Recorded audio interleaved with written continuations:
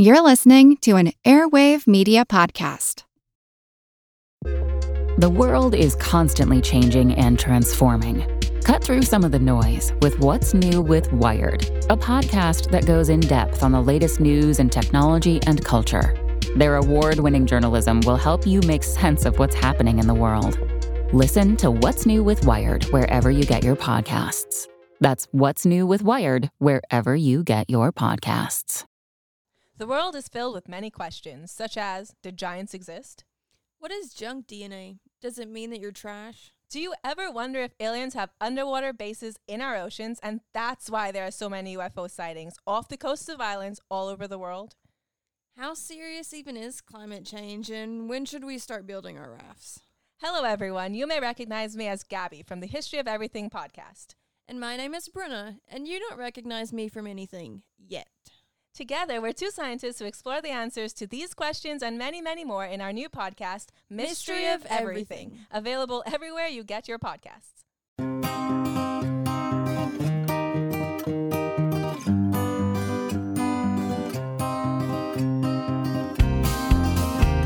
You might not think much about crossing the kitchen to grab a cookie or climb a flight of stairs, but if you try to build a robot to do those things, you'll see just how complicated these actions are.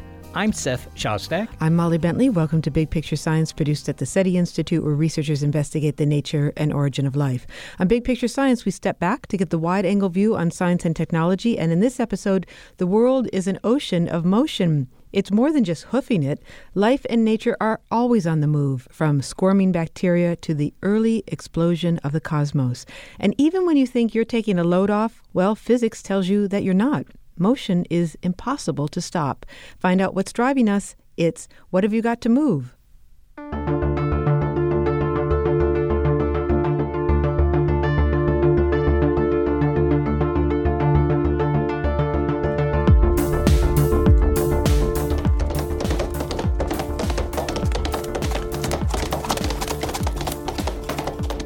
Getting from here to there. It's a fundamental behavior of almost every living thing, even plants. After all, they turn their leaves towards the sun. Animal motion is so common, we seldom stop to consider the variety of means animals have for getting around. Swimming, slithering, leaping, flying, bounding, running. Evolution has produced stunningly diverse schemes for locomotion. Imagine the world if nothing moved. Not only would pizza delivery take even longer, the planet would be a pretty stultifying place. Zoologist and science writer at the University of Cambridge, Matt Wilkinson, imagines what this might be like. If self-propulsion never had evolved, he writes, life would be nothing more than a few scattered and short-lived patches of unusually complex chemistry running inconsequently on the ocean floor of an otherwise dead planet. Hey, Blob, let's check out that hot water vent. Might be new food. Nah, too much trouble. How about shimmying over to that green wavy thing then? I'm tired. This place is dead. Luckily, life craves movement. From the stirring of the first bacteria to the leap of a passenger onto a commuter train, the story of life is the story of getting from point A to point B, says Dr. Wilkinson, and we do it in diverse ways, each shaped by contingent physical principles, whether terrestrial, aero, or hydrodynamic. As Dr. Wilkinson has titled his book, we are all restless creatures, beginning with our earliest origins as complex molecules hanging out near hydrothermal vents. I'm a full subscriber to this idea that life started in the oceans, at the hydrothermal vents. And I think it's a really good idea that actually the first form of life we know, if you can really even call it life at that point, was these sort of complex organic molecules within the rock of the vents. So at that point, no, certainly the life couldn't move at all. But it would have had to get going pretty soon after that because sooner or later, the energy source of these vents is going to get used up. So as the crust moves away, and of course, eventually it's going to get drawn down into the mantle. So it was a very, very significant step to be able to kind of escape the womb, if you like, of allowed to kind of get away from where it originated. Well, it sounds pretty obvious then. I mean, if you don't move, you're probably doomed, right? Because you run out of food, and if you need to mate, maybe you run out of mates, I don't know. But, right, you're kind of limited to whatever comes to you. But then again, plants do that. Mm-hmm. Yeah. So then there are certain certain aspects of it, it depends on what you're subsisting on, but you might be able to find a lot of it in one place. And, that's certainly true of plants. But, I mean, even for them, they need to get the next generation away. They need to get the pollen away. Now, of course, none of that is done on their own steam, but there are a lot of adaptations in plants which seem to be mainly concerned with that one thing. I mean, the very origin of pollen, I would suggest, is a kind of adaptation for locomotion. And the origin of flowers, that's kind of bringing insects into the picture. That's how they kind of bribe them into kind of moving the pollen for them. The reason trees get so tall is partly to increase the dispersal of their seeds. So I think even for plants, it's a really, really important thing. They just had to do it in a very different way. Okay, so if you were to itemize the advantages of locomotion, I mean, greater access to resources, to mates, to escape danger, better environment, give me some idea why travel might be, more than just a matter of broadening your personal horizons.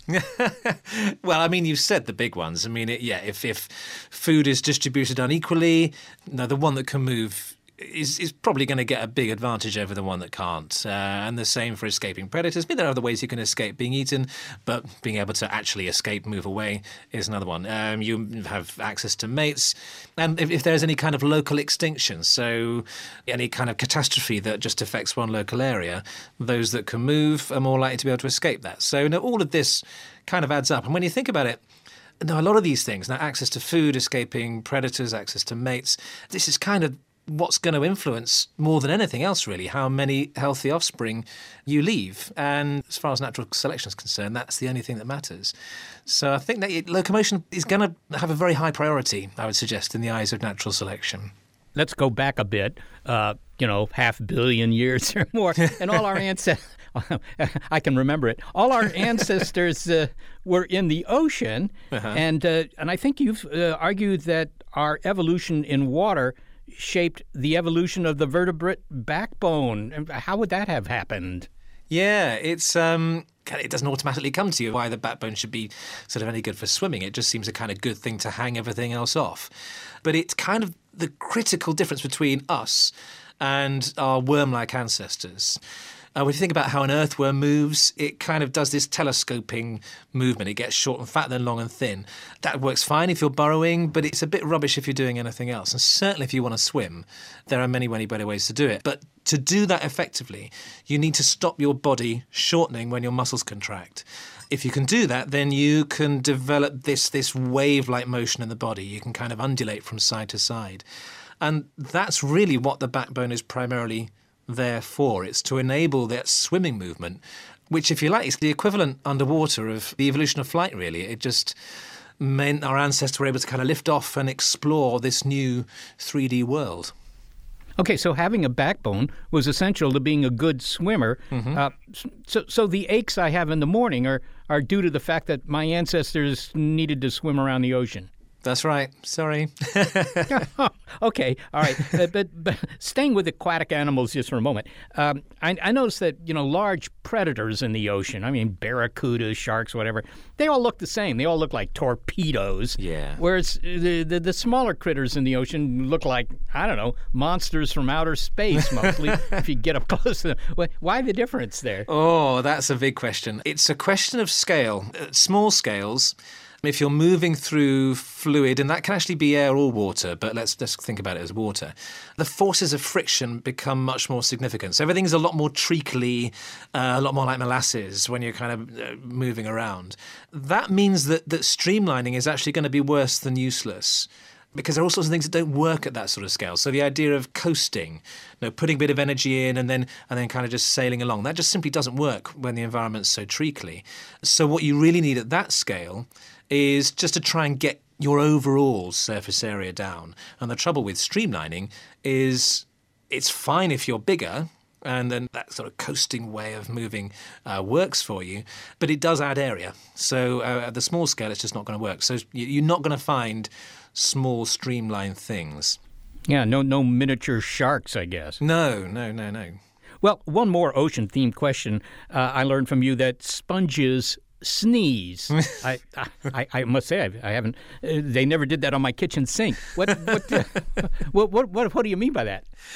Oh, I love this story because it's just based on an observation, but you kind of need to be aware of the scale the time scales that sponges work on, because they look pretty inert. And they're just sitting there. Yeah, you can put some dye in the water and then you can kind of see them filtering the water, and that's a very impressive thing to do. But apart from that, they don't really seem to be doing anything. But if you use time-lapse photography to kind of compress several hours into a few seconds, a lot of them seem to do these regular pulsing contractions. And it seems that the reason they do that is to clear the pores, really. So if their body gets a little bit too gummed up with sediment, they can do a few of these and clear it so they can carry on filter feeding. But it's very, very slow. So you're only going to notice if you use time-lapse photography. And it raises all these really important questions. If it's a sponge, it doesn't have any muscle, it doesn't have any nerves. How is it coordinating these contractions? It was a fantastic discovery, that. You write, Matt, that the need for mobility has shaped everything from sex to the evolution of complexity. Can you give us an example of that? Yeah, well, I mean, the sex thing comes about, because organisms need to be moving around if they're going to encounter each other.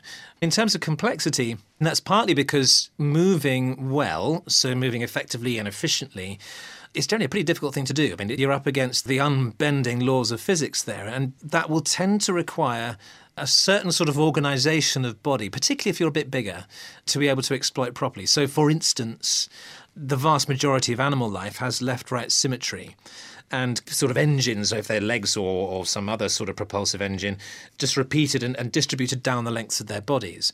That requires quite a lot of sort of developmental organisation to be able to pull off. And also, if you're going to be moving around, you need to be able to control your movements. You need to be able to assess your environment. You need to know where to go, what to avoid. And, of course, that then calls on a very complex nervous system to be able to do all that. Oh, well, I can see that the challenges would be greater if you're moving around, new environments, whatever, competitors. But you've also written that opposable thumbs might owe their existence to our need to move around. I mean, I'm thinking hitchhiking here, maybe, but how are they a consequence of our mobility? Yeah, I talk to a lot of people and they think it's a tool use thing, but you find opposable thumbs in many more species than just humans. It's you see it in monkeys and apes and even lemurs and the like. So it's a primate thing. So primate is the big group that we belong to, and sort of ancestral way in which it was used was to grab hold of branches when these things are moving in the trees. And it's one of these things, obviously, we don't do that anymore. Now we're on two legs. But we've inherited this opposable thumb, which we can now put to all sorts of other good uses. So it's one of these cases where what was once a locomotory adaptation has now found a use in all sorts of other ways. And, of course, very, very significant for us in terms of enabling us to operate tools and the like, and hitchhike. I have to say that without knowing the actual mechanisms, I am impressed by the fact that we walk upright. Not too many animals have opted for that. It seems quite hard to do. I mean, anybody who, as a kid, has built some sort of robot, or maybe built a Dalek, if you know how to do that, they're not good at walking around. They just kind of roll around, and they certainly can't go up the stairs. I mean, walking is hard, right? Yes, it is. Yeah, I mean, it's a real. I mean, what we do it's almost unique. I mean, there are a lot of other two-legged things. There are things like birds and the dinosaurs that they evolved from, and kangaroos and things, but they use their whole body as a kind of a balancing rod. Now, the spine tends to be a lot more horizontal for them. Our kind of bolt-upright posture is really, really unusual. It's another inheritance from our time in the trees. And the reason a lot of people think this is if you look at apes, when they're in the trees, will tend to have their spine vertical. And it seems to be a kind of safer way of moving in the trees if you're quite big. And apes obviously are pretty large compared to monkeys, because it means they're able to kind of use their arms to kind of sort of stretch out and hold branches. It's a much safer way of moving around in the trees. So I think, more than anything else, that explains why this propensity exists in us. I think it was something that entirely happened once we were down out of the trees. If it had just been about making movement better on land rather than in the trees, we could easily have improved the way we moved around on four legs, which is what a lot of monkeys like baboons have done. So there's more to this. But it's a really difficult question. It's one that we've been asking for a very long time, why we stand upright on two legs. I don't think we've fully got there yet. Well, finally, Matt, in the modern era, we have machines that move us around. Many of us have become quite sedentary. And even aside from maybe the impact on our physical fitness, does this lack of mobility have other deleterious effects? I try to turn off the GPS in my car because I figure that it's probably lowering my IQ to use it. But is there really any problem here? I think so, and I think because we sort of started using cars so much, I think what it's doing is it's distorting the way we relate to our own environment and, of course, to our own bodies. And this is more important than I think most people realise, because for us, particularly because we have such a big brain, the ability to explore the environment, to wander around with our senses fully engaged, that is a real major source of, or potentially a major source of joy for us. And if you look at various anthropological accounts of traditional cultures, they often draw attention to how much meaning is attached simply to the act of moving around in the environment. But we've kind of now built our environment more to reflect our car use, which is making it very difficult for us now to actually explore where we are on our own two legs. And I think it's a bit tragic, really, that we're kind of cutting ourselves off from a major source of joy, meaning that we no longer really know where we live anymore in the way that our hunter-gatherer ancestors did. And I'm very pleased to hear you've been turning off the GPS, because, of course, that's the ultimate outsourcing. We don't have to do the physical effort anymore because we can let the car do that. We don't even have to think about where we're going because that's outsourced to the GPS device. So whenever I see any attempt to resist this, I think that's a very positive thing. Matt Wilkinson, thanks so very much for speaking with us. It's been a real pleasure. Thank you. Matt Wilkinson is a zoologist and science writer at the University of Cambridge. Restless Creatures is his book, The Story of Life in 10 Movements. So obviously, locomotion is essential to anything that's alive. Otherwise, you're stuck with all the resources that come to you. Well, some plants do fine, though. Yes, they do. But you notice that more things eat plants than the other way around. I mean, there's something about that. They can't get away from the predator. Well, I know more of us is supposed to eat plants. Yes, well, that's right. But you've never seen a lettuce get out of the way, have you? I mean, you just don't see that, all right? But, I'm just thinking, if there were a planet where there were strong winds all the time, or if you're in the water, strong ocean currents, maybe locomotion wouldn't be so important because things would come to you on a regular basis. Just a thought. Now, why is it with all of the different forms of locomotion that Dr. Wilkinson outlined, why haven't wheels evolved? I mean, we use wheels, right? That's one of our most popular forms of transportation. Why didn't they evolve naturally? Yeah, well, I used to wonder that as a kid. Why indeed are there no animals with wheels? Part of the problem I thought about was how do you use muscles to spin wheels? That's kind of hard. That way the muscles get all wrapped up in the axles or something like that. But I think that the real point is that, the topography doesn't really allow it. Anything that runs on wheels usually is going on very well-prepared topography, which is to say a road, a rail, something like that. You don't find that in nature in the raw when you crawl out of the oceans, 300, 400 million years ago. There's no pavement waiting for you. If you could have another form of locomotion added to your repertoire, what would it be? Well, of course, all people want to fly, right? I mean, we dream about that. I never dream about, having wheels, getting around like a Dalek. I don't dream that. I think being able to better climb around the trees the way those simian pals of ours are able to do. Or maybe leaping, bounding. Bounding? Yeah, bounding. I feel kind of bounded, actually. Yes.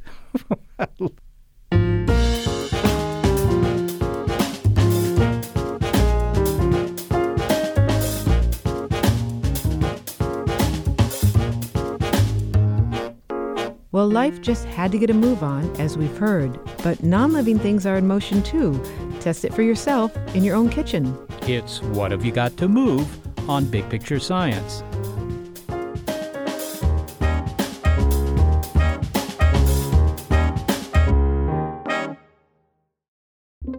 With Wired Science, you can geek out all you want. It's a podcast for anyone obsessed with math, science, space, biology, or technology. And it provides in-depth coverage on current news and discoveries. From strange diseases that turn your tongue fuzzy to tech that'll help crops grow from space. New episodes are released nearly every day, and they're typically under 10 minutes, so you can easily make them a part of your daily routine. Listen in the morning while you're getting ready, or during lunch while you check NASA's astronomy picture of the day. Check out Wired Science now, wherever you get your podcasts. That's Wired Science, wherever you get your podcasts.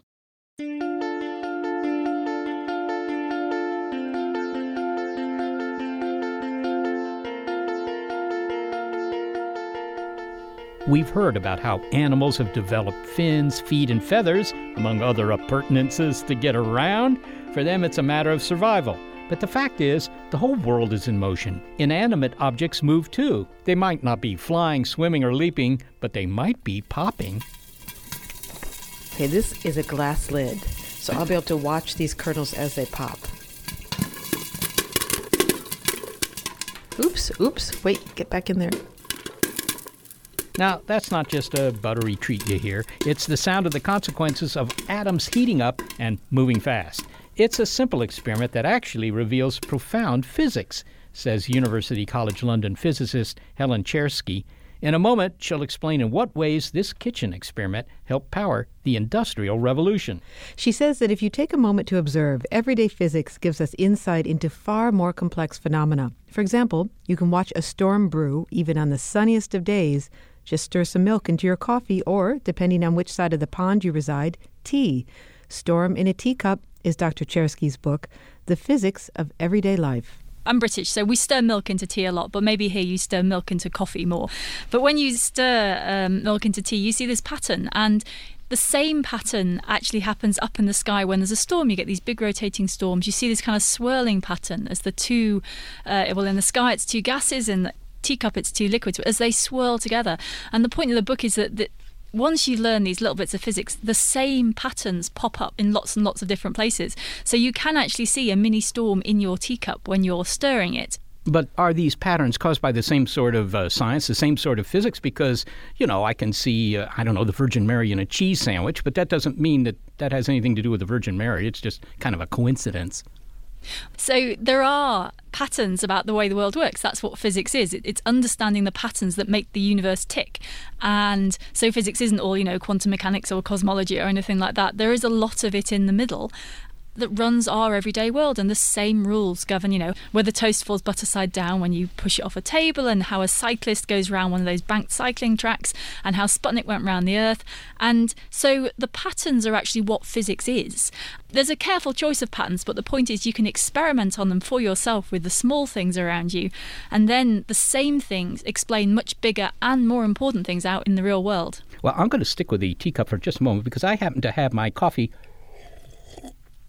right here, and as I stir it around, I notice that it develops a dimple in the middle. I mean, it's more than a dimple. It's a pretty deep central depression there, and a bunch of bubbles at the bottom of it and so forth. What's going on there? Well, you can have a huge amount of fun with a teacup, but sticking with the one thing you've picked up on, the first thing that's funny about that teacup is that you get those bubbles, and in every other thing you do, the bubbles are always at the top, right? And yet when you stir your tea, when you do that, you get that kind of pit in the middle. The bubbles go to the bottom of the pit, which is weird, right? But it tells you something really interesting.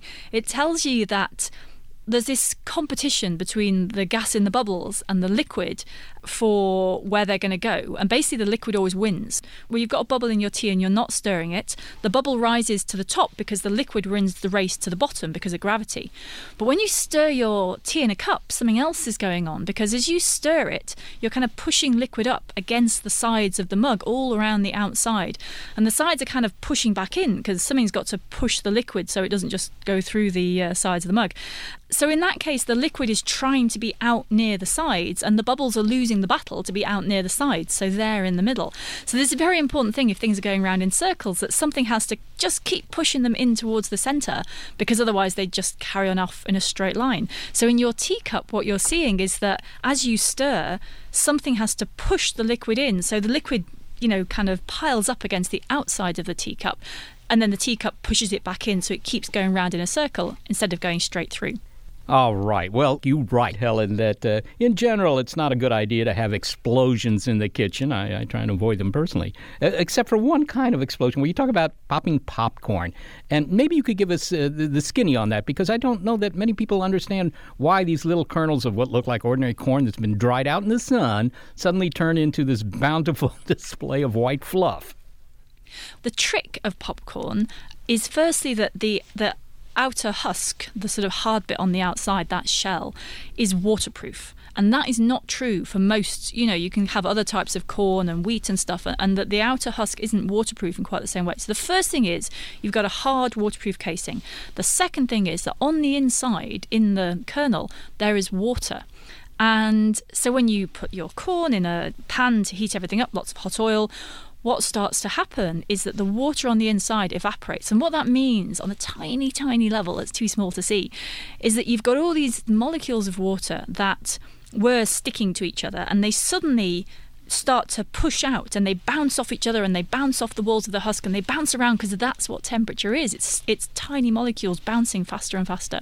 And eventually all that thumping on the inside of the shell, this thing's like a pressure cooker. It's got to hold the pressure in, and at some point it can't take it anymore, and all of those bouncing molecules on the inside that are at really, really high pressure, really hot, burst through. And then the last step in the chain is that while all that water has been bouncing around, the sort of carbohydrates in the husk, they've been getting cooked. It's brilliant. It's basically cooked the corn for you, and then all the sort of gas expands into this foam, and then you've got this beautiful foamy cooked popcorn which then sets, and it happens so quickly. But the really important principle at the bottom of it is that if you heat something up, its molecules will move faster, and the faster they're moving, the faster they'll hit whatever's around them, and the more they'll push on it. And that simple principle also gets you to, how the internal combustion engine works and how rockets work, and problems that whales have when they're breathing, when they go, especially sperm whales that dive really deep. So you see this simple pattern in popcorn, and then you see the same thing in cake and the internal combustion engine and wind and all this other stuff. Okay, but the other thing you allude to here is the fact that if I'm cooking popcorn in a pan, that the lid on the pan tries to come off. Right? You've got all these popcorn molecules in there trying to push the lid off. And that's the same principle as a steam engine or even the engine in my car, right? That's exactly right. So you heat up. So there's a little bit of water that will be in the pan. There's the air that was already in there. And that air, as it gets heated up, it's like bumper cars. Imagine these tiny molecules. And the more you heat them, they bounce and bounce. They're travelling faster. They hit more often. And they're pushing up on the lid. And that is exactly the start, the thought of the first steam engine, back in 1700, whatever it was. That was that thought that this stuff is pushing. And if it's pushing, that's useful. And suddenly you can use that to drive a steam engine. And I'm a big fan of steam engines. The nice thing about them is they're the kind of mechanical device where you can sort of see how they work. If you take one apart, there's these big pistons and levers and things. And you can absolutely see, if you see the inside of a steam engine, that it's got this big chamber that is very much like a pan. And, the steam engine has a kind of tube at the front, this big round cylinder that is the front of the engine. That is basically a giant kettle. And it's heating water that's going through tubes, through it, and that water turns into steam in exactly the same way that the molecules in the popcorn push out on the husk. That steam pushes on a piston. That's useful energy, which is brilliant. If you travel on an old-fashioned steam train, you're basically travelling on a giant moving kettle, and it's exactly the same principle as the popcorn. As long as we're talking about the gas laws and stuff like that, what about the fact that, some whales can, in fact, dive to very deep depths, and, only 1 in 10 of them is ever wearing any scuba apparatus? How do they do that without, just going unconscious, or having their lungs collapse or something terrible happening to them? Well, the thing about these patterns that dictate how the world works is that they pop up in human culture and human history and natural history as well. Animals have to use these rules. They become tools, and if an animal wants to survive, these are what it's got to work with. This is the way the world works when it comes to these basic physical laws. So you can see evolution dealing with the problems. In this case, it is a problem that they cause, and the problem that a whale has. So we'll think about a sperm whale, which they're hunters. They come up to the surface and they breathe, and then when they dive, they're hunting things like giant squid that live a long way under the surface. So a whale might dive maybe 500 meters. I think the record depth might be 2 kilometers. Now, water's really heavy, right? If you pick up a bucket of water, you feel it pushing down on your hands as you try and pick it up. So imagine the weight of, a kilometer of water pushing down on you. And that's what's happening to the whale's lungs. They have similar physiology to us in that they have lungs, they take in oxygen at the surface. But then if they want to go hunting, what's this whale going to do? It's got these lungs, but then when it goes down deep, they're going to get squashed and squashed and squashed and squashed. And that causes a problem, because if you raise oxygen, if you raise the pressure of oxygen, it actually becomes poisonous. So the gas laws cause the whale a problem, and what the whale does about it is fantastically clever. When it's breathing at the surface, it's not taking deep breaths like we would when we swim. It's storing oxygen in its muscles, and when it starts to dive, it actually shuts off its lungs. It closes them away from the rest of its system, so it doesn't have to worry about the pressure pushing in on them or, expanding them when it comes back up. It just shuts off that system so it doesn't have the problem, and it's effectively breathing off the oxygen that's already stored in its muscles. Your book is full of everyday physics around us, Helen, and the way you describe it is kind of experiential. I mean, there are no equations here. There are no F equals ma, just explanations of the mechanisms. Do you find that this approach helps non-scientists realize the extent to which they can understand everyday phenomena, not just see them, but actually understand what's going on? There's two steps to physics, and the first thing is the concept. The concept that if you squeeze on the gas, you increase the pressure on the inside, for example. And the second thing is the mathematical description of the consequences of that concept. And you do need the mathematics to really explore the details of those consequences, to do precise calculations. But you often don't need the maths just to understand the concept. And the thing is, we've already got the dots to join up in our everyday lives. We just haven't joined the dots yet. So I think physics has suffered from a problem that there's this, public perception that physics is all, it's weird quantum stuff which is really small, or it's the cosmos and it's far away and I'll never see it anyway, And there's all this stuff in the middle which is actually running our everyday world. And we start with such a head start, but I don't think we've done a good job of just encouraging people to play, because that's the other thing. It's not just that the stuff's there in the everyday world, it's that once you've seen it, you can try it out. The teacup thing, you don't just have to believe me, you can stir the tea in your teacup or tap around the rim of it with a spoon. That's quite a good thing to do. And you can try it for yourself. So people have direct access to these laws of physics. And then the same laws also explain these big important things. And I think there's no reason why physics has to be, this far away, you have to be extremely clever in a white coat. No, physics is about clear thinking and observation of evidence. Helen Czerski, thanks so very much for speaking with us. You're very welcome. Helen Czerski is a physicist at University College London, and she's the author of Storm in a Teacup, The Physics of Everyday Life.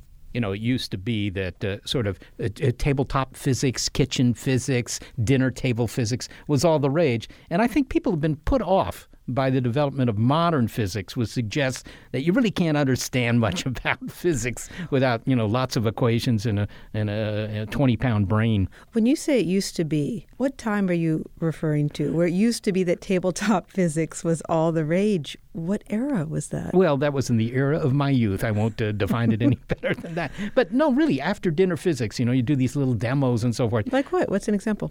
Well, This is what you grew up doing? Yeah. Well, it usually involved balancing forks and stuff like that, which would demonstrate centers of mass and so forth and so on. But we've gotten away from that. And really, I think that part of the reason is that many people are aware that on the very small scale, the kind of intuitive physics that you can demonstrate in your kitchen doesn't work anymore. That's quantum mechanics, right? And at a very large scale, you got general relativity, which nobody understands except 12 people on the planet. So they figure that you can't compare a teacup or a coffee cup to a cyclone in the Atlantic, whereas in fact, you can. And I thought that was really kind of interesting. Do you think there are after-dinner quantum mechanic experiments going on? Well, in many households? What would they look like? Yeah, it's a little uncertain to me what they would look like. Good one. Yes. A little uncertain. Mm-hmm.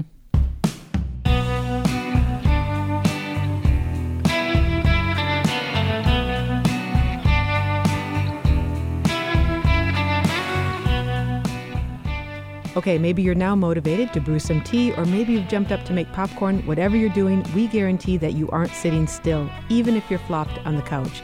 Your atoms are always moving, but physicists want to change that. Find out how low the temperature has to go to stop an atom in its tracks. Next. I thought we were already as cool as we can be. It's What Have You Got to Move on Big Picture Science.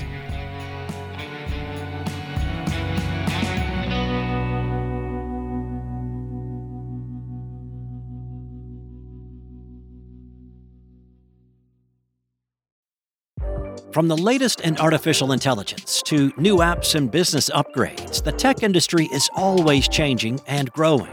So keep up with the Daily Crunch podcast from TechCrunch. With new episodes released nearly every day, the Daily Crunch gives you a brief overview of the biggest tech headlines, and it's all delivered in around 5 minutes or less, so you can easily hear about the latest updates while trying some of those updates for yourself. Listen to the Daily Crunch now wherever you get your podcasts. That's the Daily Crunch, wherever you get your podcasts.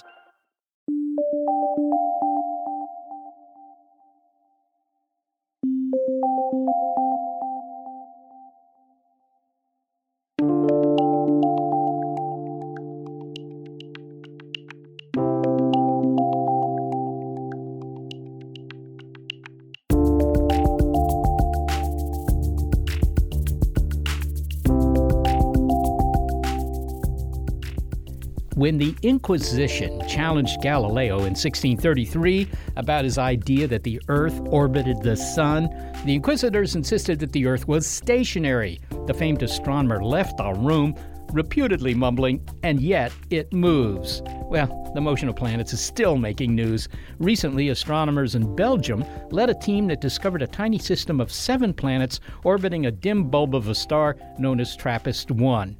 Much has been made of this system and the potential for life there. It's also true that these 7 worlds exhibit some rather unusual motions. Describe these motions, Seth. Well, to begin with, their orbits around this little star are almost perfect circles. That's a little unusual. And the other thing is the length of their years, how long they take to go around. They're connected to one another. They know about one another's length of year. That's something called orbital resonance? That's what it is. For example, maybe the length of the year for this planet here is 3 days. These guys are really in a tight orbit, right?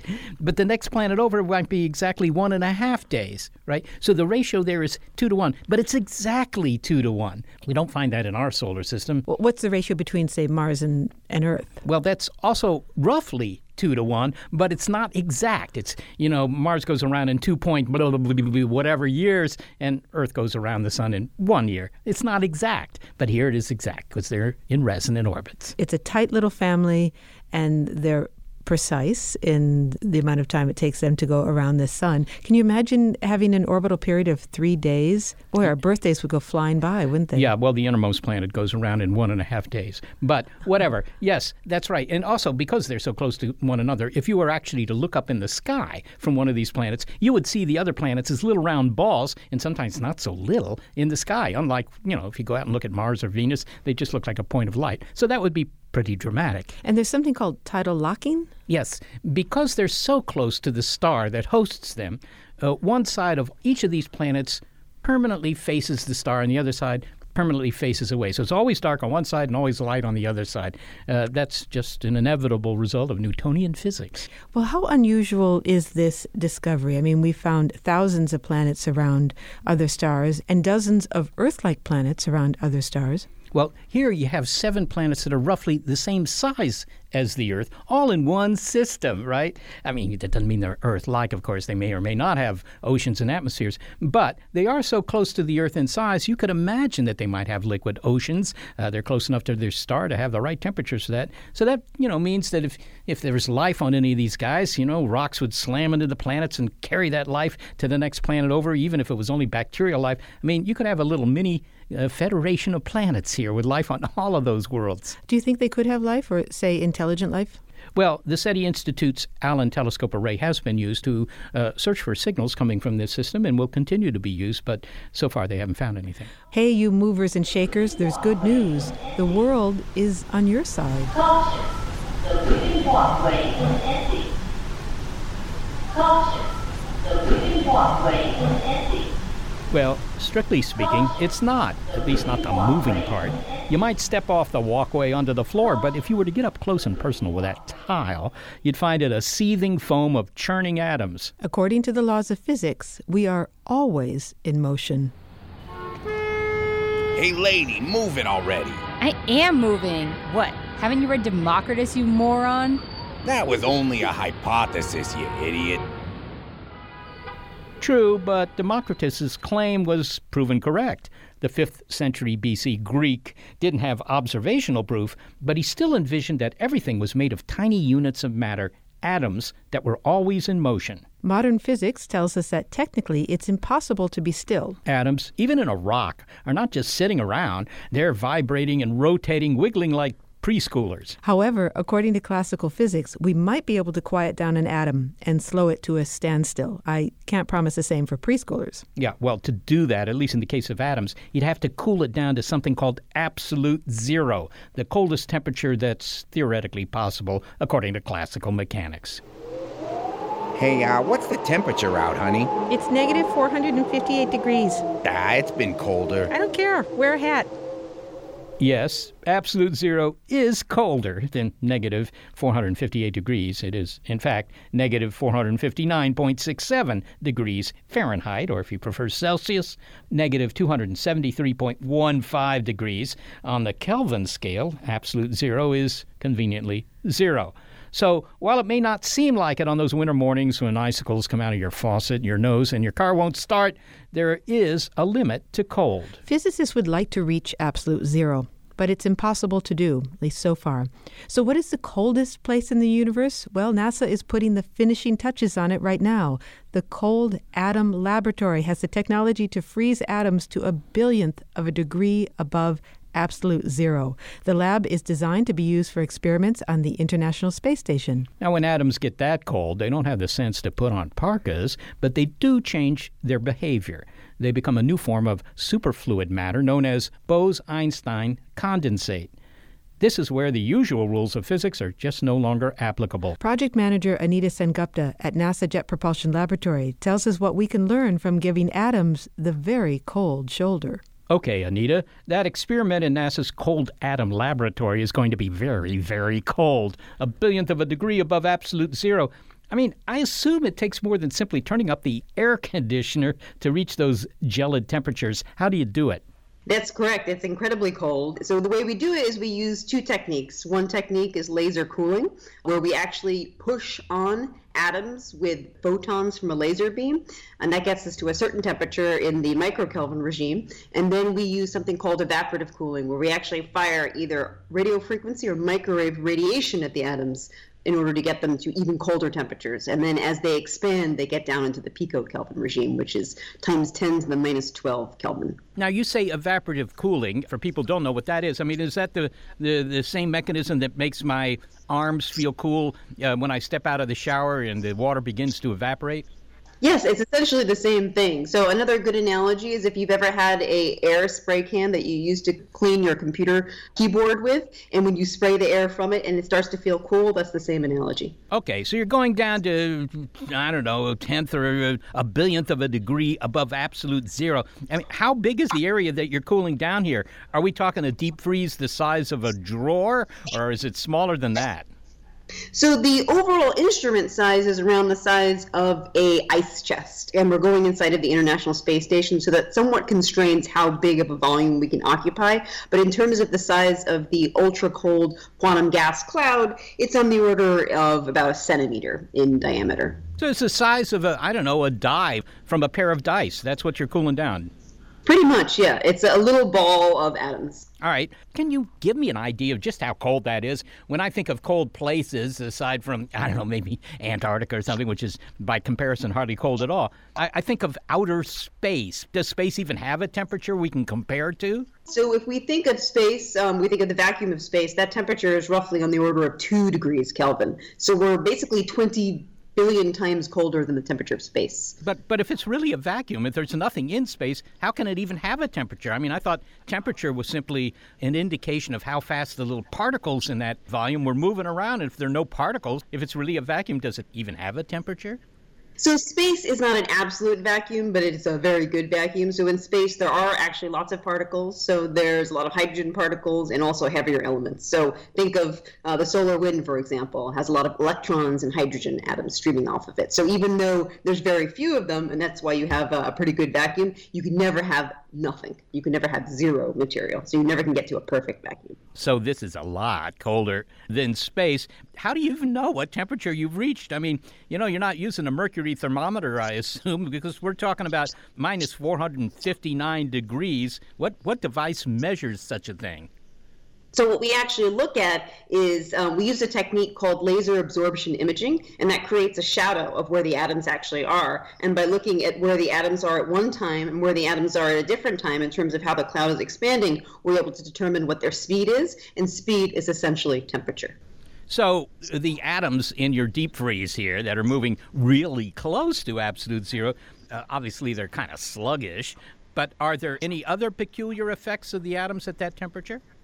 So when atoms get down to these really cold temperatures, they actually all start to behave like each other. They all start to behave in unison, sort of like dancers in a chorus line. And what that means is that at higher temperatures, you have a lot more random motion. At these really, really low temperatures, that randomness essentially goes away. And you can have properties such as superfluidity. So an example of what superfluidity would be if you had a cup filled with water and you put your spoon in it and spun around, it would essentially go around and around and around forever. And so that's because of the unique properties that atoms take at these really cold temperatures. So that is quite bizarre. I mean, is there anything beyond curiosity, and is there anything that might be potentially useful about material that behaves that way?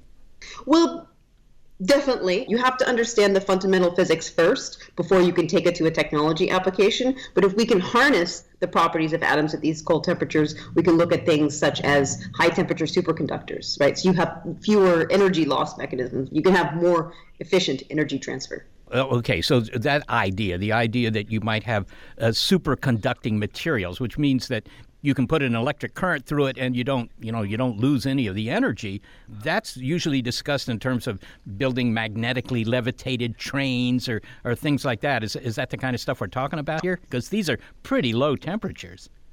Well, if you understand the physics about how that happens, you could potentially harness it for a technology application like that in the future. Okay, and is there a big difference, honestly, Anita, in behavior between something that's 1 degree above absolute zero and a billionth of a degree above absolute zero? I mean, if I made it to within an inch of the top of Mount Everest, I would have to ask myself, does that last inch really matter? Does this going down to a billionth of a degree really matter? It really does, because what happens is you go through a phase transition. So another analogy would be when you have water vapor, you have a gas. When you chill down the water vapor, you turn into a liquid. You go through a discontinuity. So think of the difference between what water vapor is like versus what liquid water is like. And similarly, the difference between what liquid water is like and ice. So when you go through these phase transitions, the properties of the material change completely. Okay, so this really is important. This isn't just a matter of, setting a record for Guinness. No, you're going through a quantum phase transition. You're creating a new state of matter. And finally, Anita, do you have any plans to chill out even more, or is a billionth of a degree above zero all you need to do? Cold Atom Laboratory is a technology demonstration mission as well as a science mission. So we're the pathfinder for many future laser cooling experiments and for many future cold atom experiments on space. So if we had a larger vacuum chamber, for example, we would actually be able to cool it down potentially lower, as well as witness how the Bose-Einstein condensate performs over many, many, many seconds. So there really is more physics to be learned if you can just cool it a bit. That's correct. Anita Sengupta, thank you so very much for speaking with us. Thank you for having me. Anita Sengupta is an aerospace engineer at NASA Jet Propulsion Laboratory and the project manager of the Cold Atom Laboratory. So on the show, we've heard a lot of examples of interesting motion, including locomotion of animals and how they developed all these clever ways of getting around, but also how the motion of very small things tells you something about the motion of very big things. And finally, how if you try and stop motion by cooling a bunch of atoms down to almost absolute zero, you get a whole new kind of material that in the future might be extraordinarily useful to us. Well, and to be clear, you don't stop the motion. You try to stop the motion of the atoms, but you're not able to. You get to cool them down enough so that they're very, very sluggish and they produce this weird behavior, but you can't actually get temperatures so cold that the motion of atoms stops. Yeah, well, indeed. I mean, but it's more than just a tour de force to, lower things to within a billionth of a degree of absolute zero, because you're creating a new form of matter. It's truly amazing. It's like, when I don't know, cooking was invented. You took advantage of very high temperatures to produce something new, a new form of matter called a steak, for example. You know, it all goes back to the Big Bang, as most things do, because the Big Bang created time. And motion is just change of position with time. Without that, nothing would ever change. You wouldn't die, yeah, but you also would never live. So you mean without time, we would not have motion? Well, that's right, because things couldn't go anywhere. I mean, they would be the same whenever you looked, because whenever you looked, it would be the same time. There would be no change. There would be no time. And you know what? There could even be universes like that where nothing ever changes. But, you know, if you study physics, you realize rather quickly that the study of statics, where things don't move, is not nearly as interesting as dynamics and kinematics, where things do move. And think about what, in fact, precipitated modern science. It was studying the motions of the planets. It wasn't studying the forces you could put on a fluted column. Well, we talked about in the show very slow movement, such as the speed of sluggish atoms that have been cooled down quite a bit. And we know that the upper limit of speed is the speed of light, but there's a lot of range in between. There is, and we're actually seldom aware of it in our daily life because we see things that move around at, the speed of walking, the speed of cars, the speed of airplanes. The atoms in this room are moving around at about the speed of sound, a mile every 4 seconds, but, they don't go very far before they bump into things. And then again, you can imagine a time-lapse photo of the Earth spanning billions of years, and you would see continents moving around at the speed of which your thumbnail grows. Motion on all scales.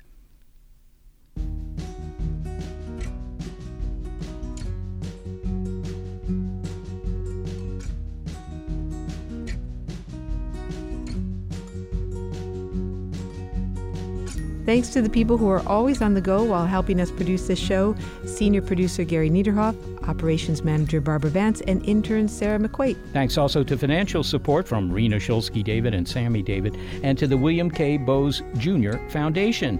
Big Picture Science is produced at the SETI Institute, a nonprofit scientific and education organization whose scientists study the origin and nature of life, including studying the properties of nearby asteroids. And a big thanks also to our listeners. Your ears have been attuned to What Have You Got to Move?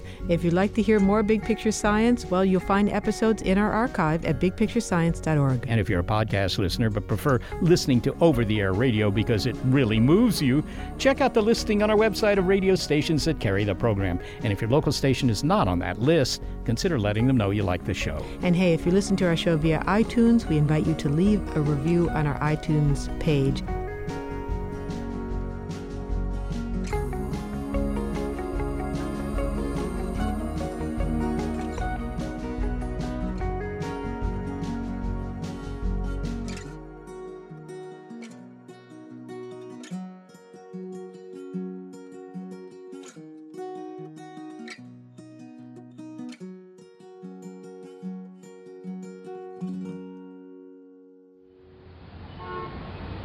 Hey, come on, I said move your car. There, how's that? You didn't even budge. Move. Okay, there. Move your f***ing car. Oh, more? How about that?